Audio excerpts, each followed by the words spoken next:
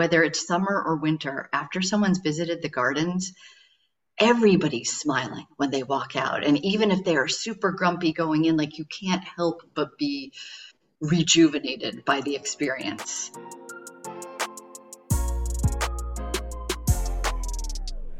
Wait, what do you mean it's over? Hello? How can I help?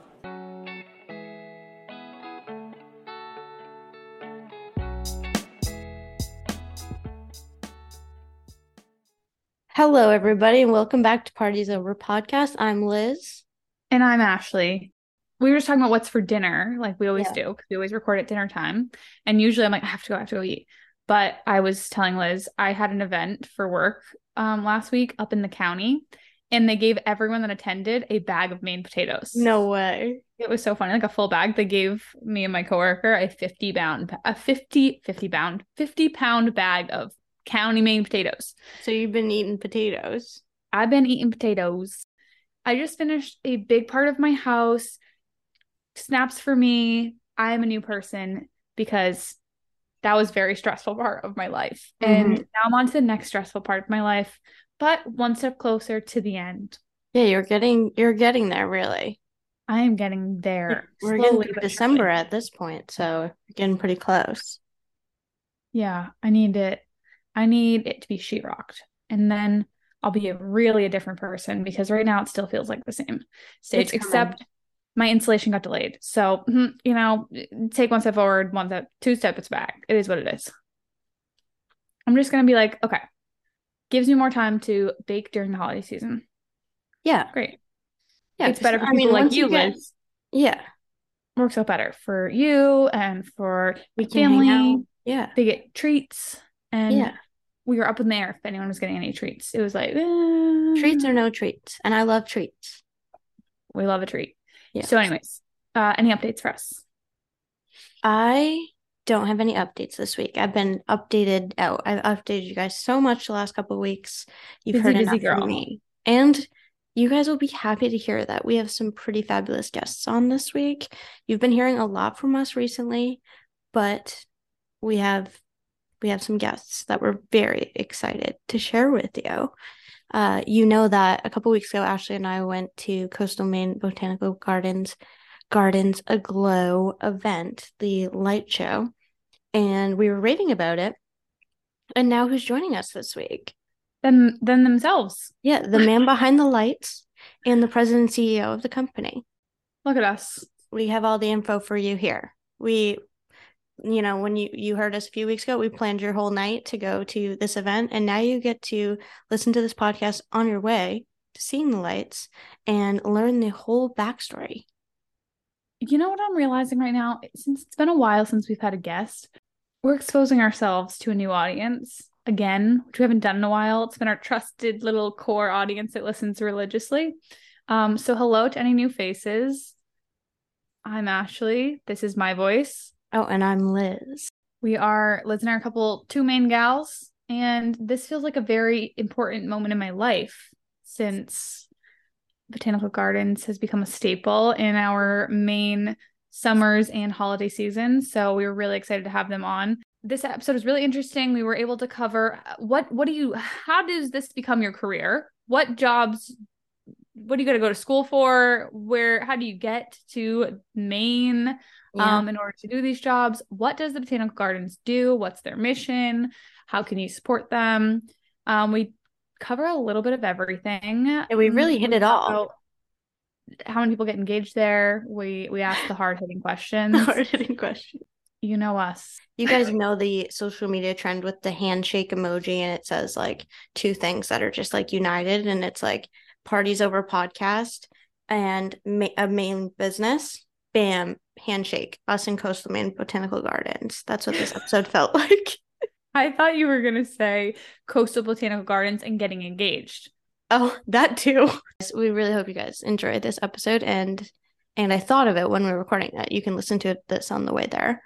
Listen to it whenever you want, but I just feel like a preview on your drive there, it's just perfect. Stop and get a little, meal on your way there or your way home. Get a little glass of vino, hang out, make it a thing. That's what we did. We had a great time. Yeah. So do as we say. All right, everyone, let's get into the episode.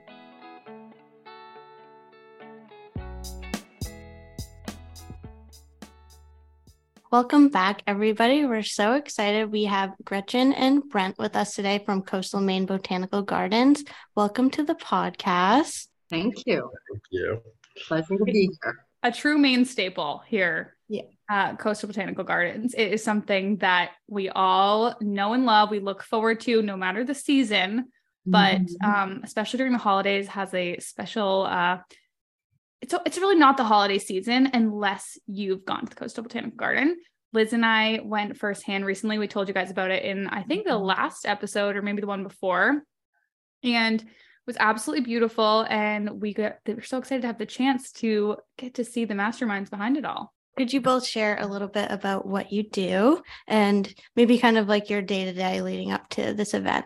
Yeah, so I can go first. So I'm Brent. I am the Gardens of Glow program manager and horticulturist. So for about 7 months of the year, I'm kind of dealing with the light stuff. And so I'm kind of the brainchild behind the design and kind of helping to implement it all and make it all happen and coordinate. We have probably over 100 staff and volunteers who kind of lend a hand to help make this event happen, and kind of coordinating my team of people to help pull it off.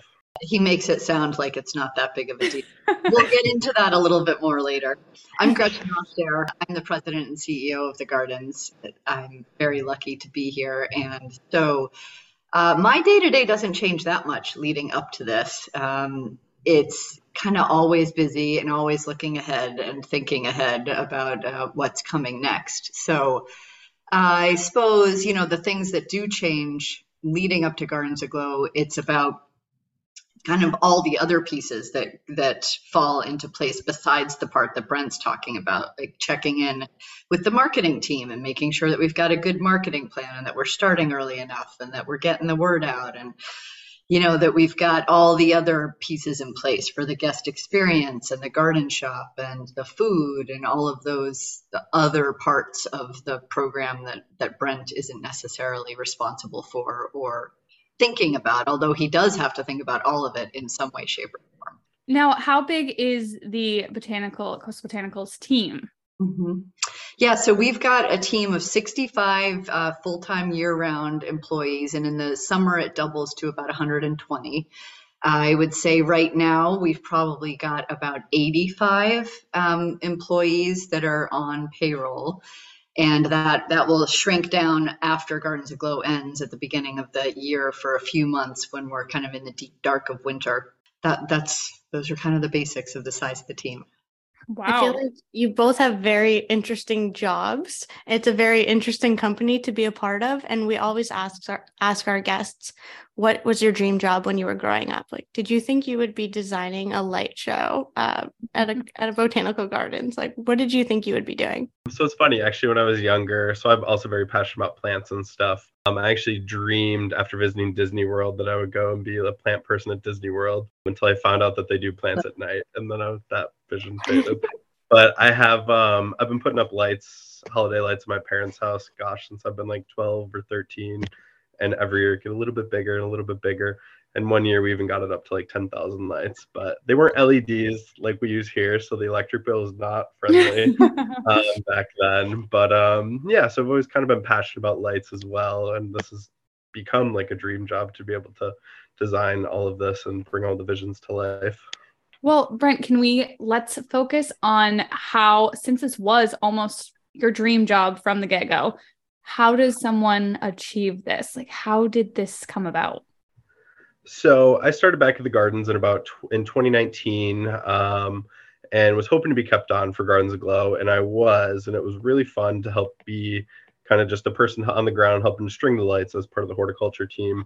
They lend the biggest hand towards it. So it was really fun then just stringing lights and thinking about, this would be a fun idea or this would be a fun thing. And then the following year got a little more leeway to help the then designer create some new and fun different sculptures and shapes and stuff. And then last year I was offered the opportunity to design the show. So last year was my first year designing it. And then this year is the second year now. Okay. Wow. So wait, let's back up. I mean, do you go to school what do you go to school to get into Botanical Gardens if you went to college?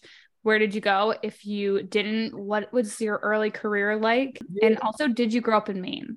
I grew up in Buffalo, New York area, went to college in central New York at Morrisville State College and got my bachelor's in horticulture business management.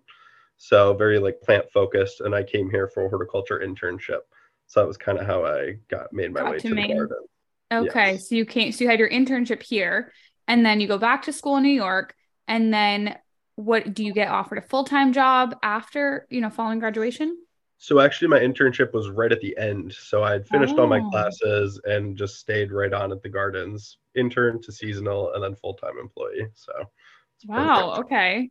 When you're in college, what did you think you were going to do with your degree? What were your post-grad plans? What was that looking like? I was kind of thinking landscaping, kind of that route. Or maybe even like the marijuana industry. But then I was like, yeah, I really like working outside more. And my one professor was like, well, you should intern at places in the industry you haven't worked before. And one of that was public gardening. And once I did intern here and get into public gardening, I was like, oh, yes, this is the part of the industry that I do want to be in. Super interesting. And Gretchen, so what about you? What was your dream job growing up? Were you born and raised in Maine? What did that look like for you? So I don't know that I had a specific dream job growing up, and I was born and raised in Massachusetts, but I started coming up to Maine very young because my dad was very involved in Hurricane Island Outward Bound School. And so I would come up and go to the annual general meetings and be around Outward Bound. And I remember being a really little kid and seeing people up in the trees on the ropes course at Hurricane Island and being like, I want to do that. And then fast forward, my 16th birthday present was an Outward Bound course, and I fell in love with it. And so I would say from the time I did that Outward Bound course, I knew I wanted to be an Outward Bound instructor. So then during college, I can pause you. Can you tell everyone what Outward Bound is? Just a quick little summary for those who might not know. Yes. So Outward Bound is an experiential education organization using the outdoors and different kind of outdoor activities as a vehicle to learn about yourself, learn about working with other people, and learning about how you kind of can overcome challenges in life. Love it. Okay, so you 16th birthday. Yep, 16th birthday, did a 26-day Outward Bound course on the coast of Maine. I decided that I wanted to become an instructor. So when I was in college, after my sophomore year, when I was old enough to do the staff training, I applied to do the staff training, and I did staff training after my sophomore year, I think, in college.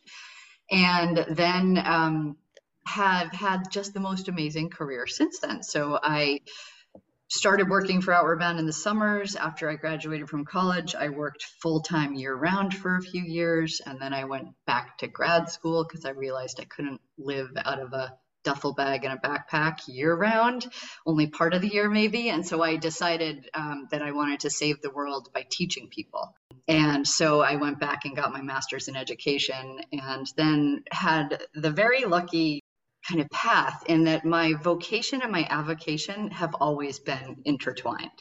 And so I then was able to move my way up the ranks at Outward Bound, first at Hurricane Island Outward Bound School, and then nationally, at Outward Bound USA, I became on the senior leadership team overseeing training and course efficacy research and curriculum for all of Outward Bound in the US. So wow. Yeah. You guys are very aligned with yourselves. It sounds like at a very young age, you were one of the fortunate people that really knew internally, this is what I want things to look like. So I guess it's usually very random what the dream job is, and it never lines up, but both of yours seem pretty spot on. Yeah, it was lucky. I think the other thing for me was I got really good advice early on of just if you love it and you're happy, then the money will come and the rest of it will sort of work out. But if you sell your soul, and end up doing something that you're really not happy with, then, ultimately it's not worth it, I will say that is so funny. Liz and I always end up having these episodes where with the episode right before or something like that, we just had those exact words have come up. And Liz and I have recently been talking about the money will come. Mm-hmm. If you are have passion for something and you are really good at something, the money will come eventually. It'll, so it's one of those, that's just so funny. It always ends up working out that way. The money will come, the jobs will come, Exactly. The right people will show up. Yeah. We will probably pick your brains later about how you trusted your gut on some of these things. So now that you're living in Maine now, what does it mean for you to live here, work here, and kind of like bring this great space to Maine for local Mainers? Like, do you feel very united with other Maine businesses? Do you feel that love? What is it like for you? Yeah. So I don't know. It feels really great to work at the Gardens because we are such a large organization that touches so many people here in Maine, and is like not being like a born and raised Mainer is really awesome to just be at a place that does offer this like awesome like refuge for people to come and just enjoy and explore, just learn about nature and just be immersed in it all. And then even in the winter, getting people out and about to enjoy the lights and other stuff. And just to build on that, I mean, one of the things that I love about the Gardens, I mean, we're one of the biggest destinations and cultural institutions. I mean, not counting Acadia, because you can't count Acadia, where millions of people go every year. But otherwise, we're one of the largest destinations in the state for tourists, but then also for Mainers especially in the shoulder seasons. And we just last year actually commissioned a new economic impact report because we were curious, and we have a really big economic impact on especially Lincoln County, but all of Maine. And that makes me really proud. And it's actually one of the pieces about Gardens Aglow that we're really proud about too, because Gardens Aglow first started as a way to keep our full-time team, it was a way to make a full-time team, actually, to keep people employed longer and give people things to do in the winter. And then almost like right on the heels of the first year of Gardens Aglow and it being way more successful than anybody anticipated, it became really clear that Gardens Aglow had this huge impact on the local community too. Because Booth Bay and the Booth Bay region, as you probably know, it's a very touristy region in the summer. Lots of people go there, like lots of the coast of Maine. A lot of the economy is built around the summer. And with Gardens Aglow, the local restaurants and hotels and a lot of other businesses are able to stay open at least through the holidays. And that feels really good to be helping, support a larger community than just our immediate team. And then, of course, the thing that Brent said about just the joy and peace and restoration that we bring to people, whether it's summer or winter, after someone's visited the Gardens, everybody's smiling when they walk out. And even if they are super grumpy going in, like you can't help but be rejuvenated by the experience. And that just makes my heart sing. That's pretty much what we said after we were kind of giving our recap. We were like, oh, we were kind of grinchy, like trying to get in the holiday spirit. And then you go there and you walk out like, I'm fully in the holiday spirit. Like you can't not be after going there. I will say we also stimulated the economy on our trip because we obviously had to go to dinner after. We had to wine and dine, check out the local restaurants. So you're so right about that. I also wanted to ask, we should have done this earlier, but can you guys give a brief description of what the Coastal Botanical Gardens are and how it operates year round, how you can enjoy it throughout the other seasons? Well, as we've been talking about, in the winter from November to December, we have this incredible light show, Gardens Aglow. But the rest of the year, it's so funny because I talk to people all the time who come for Gardens Aglow and they say they've never been here in the summer, which is like mind blowing to me because the summer, like we started as a garden and we are the most incredible, beautiful, unique garden, botanical garden and public garden. And so from May through October, the gardens are open. We have the total size of the property is 328 acres. We're the largest botanical garden in New England. We have about 18 to 20 acres of that is cultivated gardens. And then there's lots of miles and miles of trails. So we've got these beautiful gardens. So if you love flowers, it's a great place to go. But then it's also like so much more than that. And that's the thing that I think we really want people to know too. So just a couple years ago, we put in this new experiential art exhibit called The Giant Trolls, or it's the Guardians of the Seeds is the name of the exhibit. And that's a whole nother conversation. But we just have all these incredible experiential things to do at the gardens. It's an amazing place for kids of all ages, I like to say. And it's different every single month in the summer. It looks like a completely different place because of the brilliance of people like Brent and our horticulturalists and how they design the gardens that they're responsible for. Oh no, yeah, I was just gonna say it's also like we have like a mile of ocean frontage, which is really special and makes us unique. So just like walking the trails along the ocean is just so peaceful. And yeah, I usually tell the guests and visitors, I'm like, come once a month, like everything you see that's in bloom will be like totally changed throughout the summer months. And it's just like just a totally different experience what you're seeing. There's two other things I want to tell you about what we do. If that's okay. One is that we have a big educational program, so adult programming year round. So anything you could possibly want to learn, from like the most basics of how to plan your own garden and how to put it into really advanced certification programs for professionals who in the industry. We also have an advanced certification program for botanical arts. And then we have a whole series of youth programming. So lots of field trips during the school year. And then in the summer, we have youth camps during the summer as well. So, and with that, we've got both sort of organized, like drop your kids off for the day kind of camps. And then we also have these camps that you can do on your own where like parents will go with their kids and go exploring. And we've kind of put together a little curriculum of things to go and find and do and learn about in the gardens. Almost like a little field trip. Yeah. Are you guys a nonprofit? And if you are, what is your mission and how are some of the different ways you guys are funded? Yes, we are a nonprofit, and our mission is to inspire meaningful connections among people, plants, and nature through horticulture, education, and research. And so the ways that we are funded, first and foremost, from ticket sales and then sales in our food service and our garden shop, which is an incredible really unique set of kind of artisanal, locally crafted goods. Great for presents, the holidays. So we've got that bucket of funding. And then, of course, we've got philanthropic funding. So we apply for all sorts of grants every year. And then we also have individual donors who give us money every year and help support what we do. And then we also apply for government grants and have some funding through government grants as well.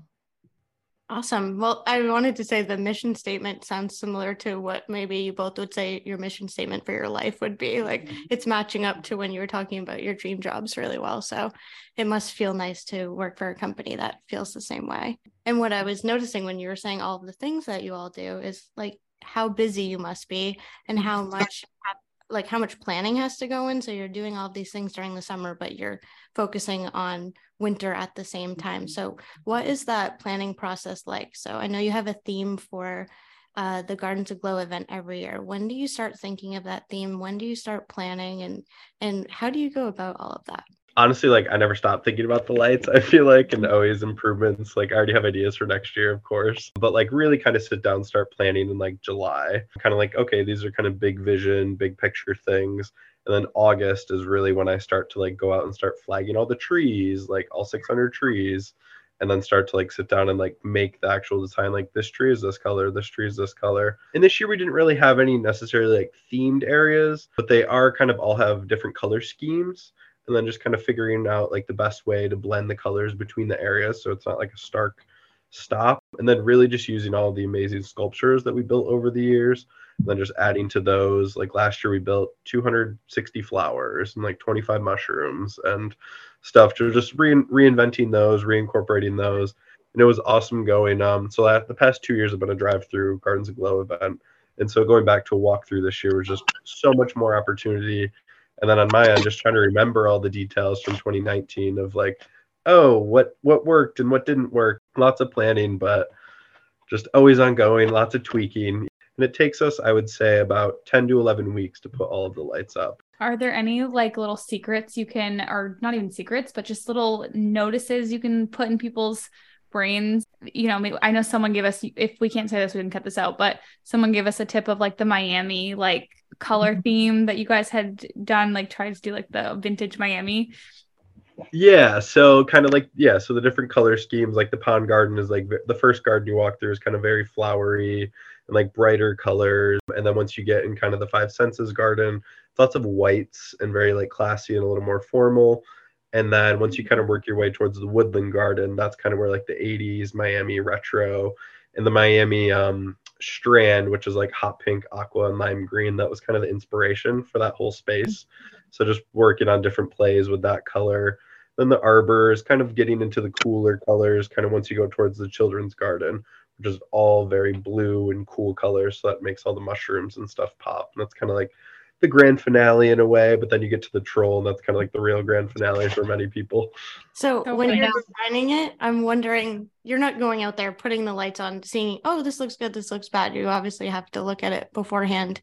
Is that something you do on your computer? Are you like, I don't know. How do you see everything before you see everything? So partly just like years of doing it and just the creative process. Like, I don't know, I've always been very creative and artistic and stuff.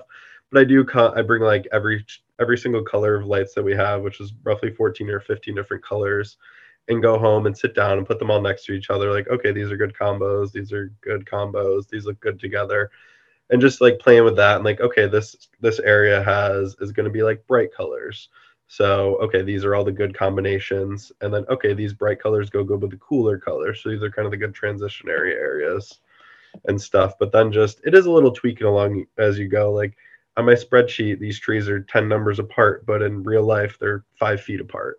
So, okay, we got to change those because now they're the same color. So it's lots of tweaking along the way. One thing about the theme, which is kind of interesting, even though we have this at the holiday time of year, like it's really all about nature, right? And so it's not necessarily a holiday light show, even though you can't help but kind of get in the festive spirit after you've been there. But I would say if there's any real theme, I mean, some years we have like a really focused theme, but other years it's more like, how can we just make it unique and different and more beautiful? And like Brent said, he's always kind of thinking about it and evolving it.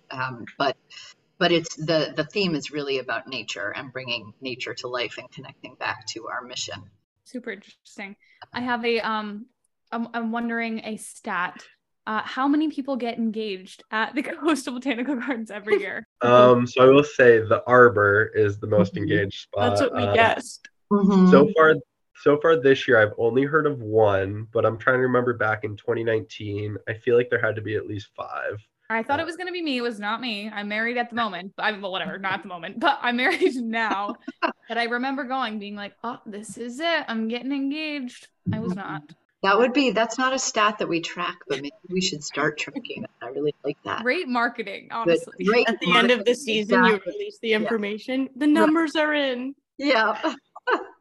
We'll have to add it to our post-visit survey. I would love to hear some of the other jobs that people have at Botanical Gardens. Well, we've got every department that you would have in a big organization, so we're one of the largest kind of nonprofit visitation organizations in the state. And so we've got a finance team, and we've got a marketing team, and we've got a philanthropy team, and we've got the horticulture team is one of our largest teams of, full-time year-round people. And then we've got seasonal jobs for guest experience, all those folks that are in the admissions area that welcome you to the gardens. And then our garden shop, that team really grows when we're open. Same with our culinary team. That team really grows when we're open. Facilities, IT. Oh, right. Yeah. Yeah. And then, of course, our education team. And one of the teams that I haven't talked about yet, and it's another part of our mission that's actually really cool and is growing right now, is we've got a plant science and collections department. And so the research part of our mission, we're really focused on what are the impacts that are happening to plants because of climate change, and how can we help either, assist plants in their migration and and develop new plants that are going to thrive in gardens in this area as the climate keeps changing. So we've got a real focus on climate change. And then in our education team, like one of their big foci is that team's broken up into a couple different areas. We've got the youth folks, we've got the adult education folks, and then we have our interpretive people. So that's all the education that's kind of happening as you're walking around, from the signage to the interactions you might have with somebody at like our learning apiary where all the bees are. And they design all of those different educational interactions, and their charge is to inspire action on climate change and to help people, learn through the things that we're focused on, which is, so it's not going to be about like getting energy efficient appliances in your home. That's not our thing. Our thing is going to be about how can you do sustainable gardening in your own backyard, or how can you start composting, or what are the kinds of plants that you can plant in order to support pollinators that are going to help all of us. So things like that, so that those folks have some really big and exciting charges.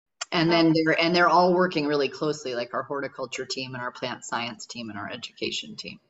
I bet it's great for like that this is an option in Maine, like a job like this is available in Maine, and so many different jobs that you guys can offer the community. I feel like it's just so awesome to hear. So there is literally a job for everyone at yeah. Are you guys hiring? And you are. Yeah, we are always hiring. But especially in the spring and summer, we hire a lot. Like I said before, our team almost doubles in size from, the winter to the summer. So we do a lot of hiring kind of like starting in February through May. And then there's always at least one or two full-time year-round jobs that are open that we're hiring for at any given time, just because of the nature of people, moving and things like that. But for any of our listeners, what a great job opportunity. So keep your eyes out. We can post the link in our show notes too. Do either of you have a favorite memory at work, or a favorite spot that, like, say a family member was going to come or a friend, you would say like, you have to go to this spot, like that's my spot? For Gardens Aglow, I would say definitely the children's garden is definitely the most magical this year. Just like little winter wonder, or just like little mushroom wonderland, almost like a little Alice in Wonderland-y inspired, just larger than life, kind of in awe. And honestly, once you get to like the backside of the children's garden, when you look back, I feel like that's probably one of the best views in the gardens. Just you can see all the blue lights over the waters and all the mushrooms, and just surrounded by all the trees in the back. It's hard. The water. Can we highlight the water for a minute? Because you did a great job with the water. Liz and I were so confused. We were like, what is this? Like the water, I don't remember, Liz. Do you remember? I thought it was upside down. Yes, it was so cool. You did a great job with that. Thank you. Yeah, that was super fun. And then like the woodland garden is also just like amazing. Just that we have we rent a couple lifts to get up in the trees, so just in awe, just 55 feet up with the lights, and just so many trees. I am not, thankfully. Thankfully. And what about you, Gretchen? Well, I completely agree with Brent in terms of the magical places for Gardens Aglow. I have this memory. I just started this job at the beginning of the pandemic in 2020. Prior to that, I had been at L.L. Bean for 10 years, running all the outdoor programs there. And a couple months into my tenure, my daughter, who had been at college and then had like the semester off that everybody had off when COVID first started, and had been pretty stressed. It was a stressful time for the world, really. But she came and visited the gardens with me and my mom and some other family members. And my favorite memory was just her response to it, because I think it's so powerful to see like these young adult, she was 18 or 19 at the time. And she was just so moved by the whole experience. And she was like, oh, I feel so at peace here. She said, I need to come here every week and just meditate. And I have this picture of her sitting in the Giles rhododendron garden on this little rock that juts out over the pond. And it's just such a beautiful spot. And I love that garden. I mean, we have so many beautiful gardens that it's hard to say which one's my favorite. But that's a memory that I have that just, it really resonates with me. Isn't it so interesting? If you had told, were you working there at the time when she was visiting? I was. Okay. Yeah. I thought it was, I just started though. That is so funny. It's just so interesting what you don't realize will be a core memory for you in the moment as you're living it. Very interesting. Yeah. And there's something so special about working for a place where you get to see everyone have like these very special moments. Like it's hard to be like, that was a stressful day at work when you're leaving, like watching everyone leave, feel like very happy about being there. Like it's just nice to be a part of. Well, that's exactly it, Liz. Like anytime I'm having a bad day, I just go walk around and I listen to the things that people are saying, or I just sit in like the meditation garden and just breathe, and I can't help but feel better. The unfair advantage that you guys have to have such a beautiful place to just go and relax. What an office. Yeah, think about your like lunch break walks in. Oh, wow. Very nice. How are ways that people can support you guys, and what are you guys really looking for support, whether it's advertising your jobs or just attending, and maybe when they attend they share a post online, or I'm also thinking about everyone that's listening going to the botanical gardens, like let's say during the holidays right now, and they have such an unfair advantage right now to tell everyone like, oh, I know this theme, this one's more formal. And we love that part about the podcast though, is helping people feel connected to some of these organizations. Like for example, we've had Holy Donut, the CEO of Holy Donut on before, and it's just so funny when people tell us they can walk in and tell like their family that they're with, oh, I know how this got started. And also, if they're driving from Portland, the podcast will be a perfect amount of time to listen to on their way there. It's like a preview. Really? Yeah. So how can people support you guys? Well, certainly coming and visiting and, buying tickets, and every purchase in our garden shop helps support our mission. So that's great. If people like to, give money to support nonprofits, that's super helpful as well. We also have 250 volunteers. So our volunteers are actually a really big part of our operation. We could not do it without them.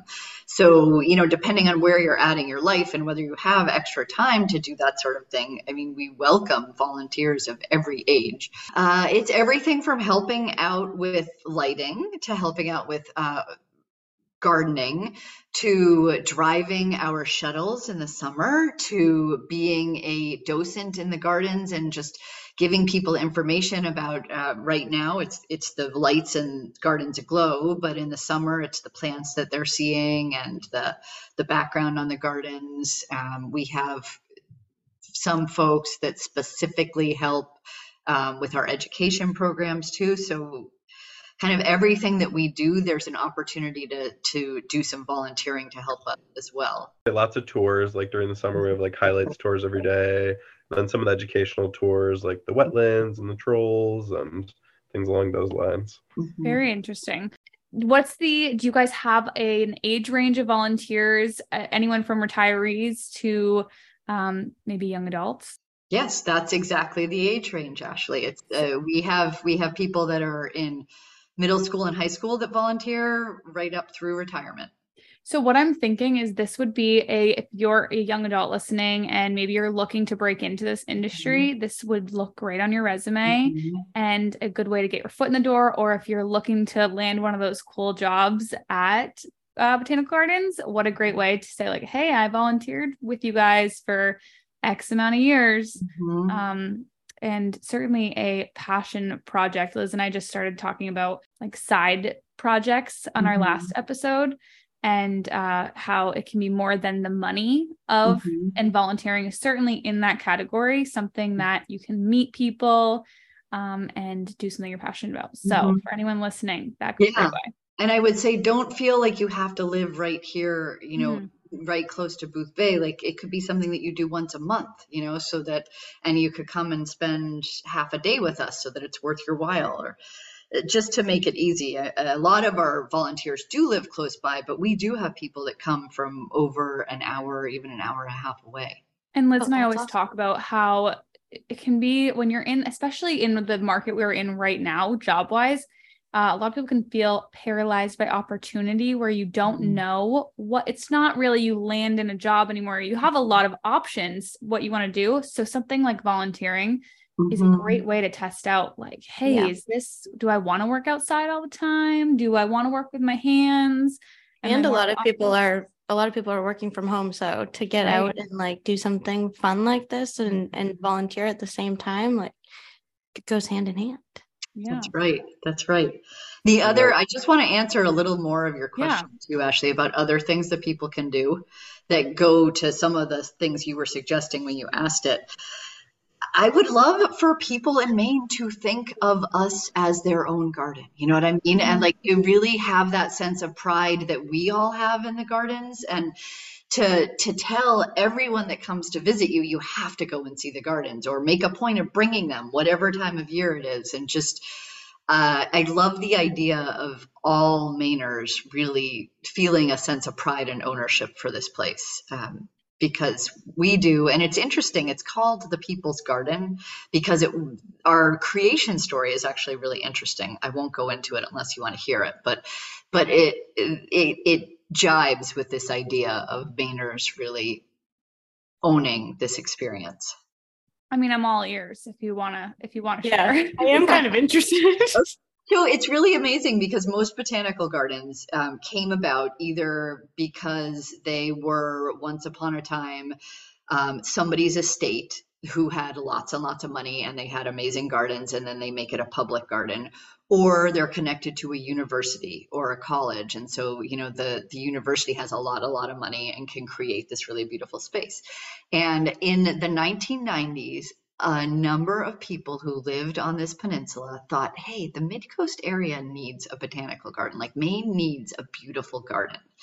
And so they started talking to garden clubs all over the state and just kind of building momentum for this idea. And then they started looking for land once they had kind of gotten enough people who were interested in the idea and said, yeah, we think we can make this work.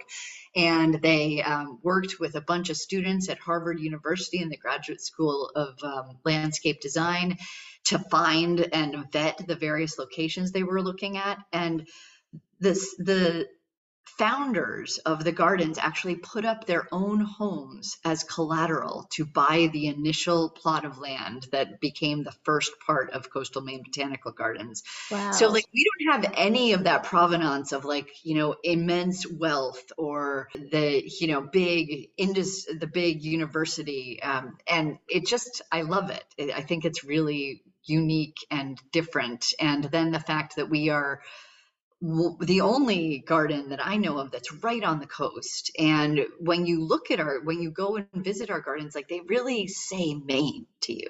They're beautiful, but they definitely evoke this sense of place that's just, I think, really special and unique. I can't believe there was a chance we almost didn't hear that story, because that is the coolest story ever. I have to say, I love the Mid-Coast area, love the people. I feel like there's a lot of pride in that town. I mean, that area of the state, and in Maine in general. And when you were saying that you want people to think of it as Maine's garden, and I do. Well, can I ask you, what year was that? I think they incorporated in 1997, I want to say, but we did not open to the public until 2007. So yeah, I do think like it is, I feel it on the cusp of it becoming one of those things you take everyone to. My, I have family that she's from Maine originally, but comes and stays, you know, during the holidays. And I did make the recommendation. So I can feel it. It is on the cusp of, you have to do this when you're home. I feel like everyone I know always, it's like a tradition to go for like during the holidays. So I'm going to make it a tradition to go during the summer now, because you guys got me so excited about it. But I'm going to have to continue going every month because I need to know what's going on. That's great. Well, if you do that, then you should definitely become a member, because after just a couple visits, it pays for itself. So if you're going to come more than once in the year, you should really look into membership, because it's another way to support us, and then your visits are free. And for Gardens Aglow, your ticket is discounted as a member. Very cool.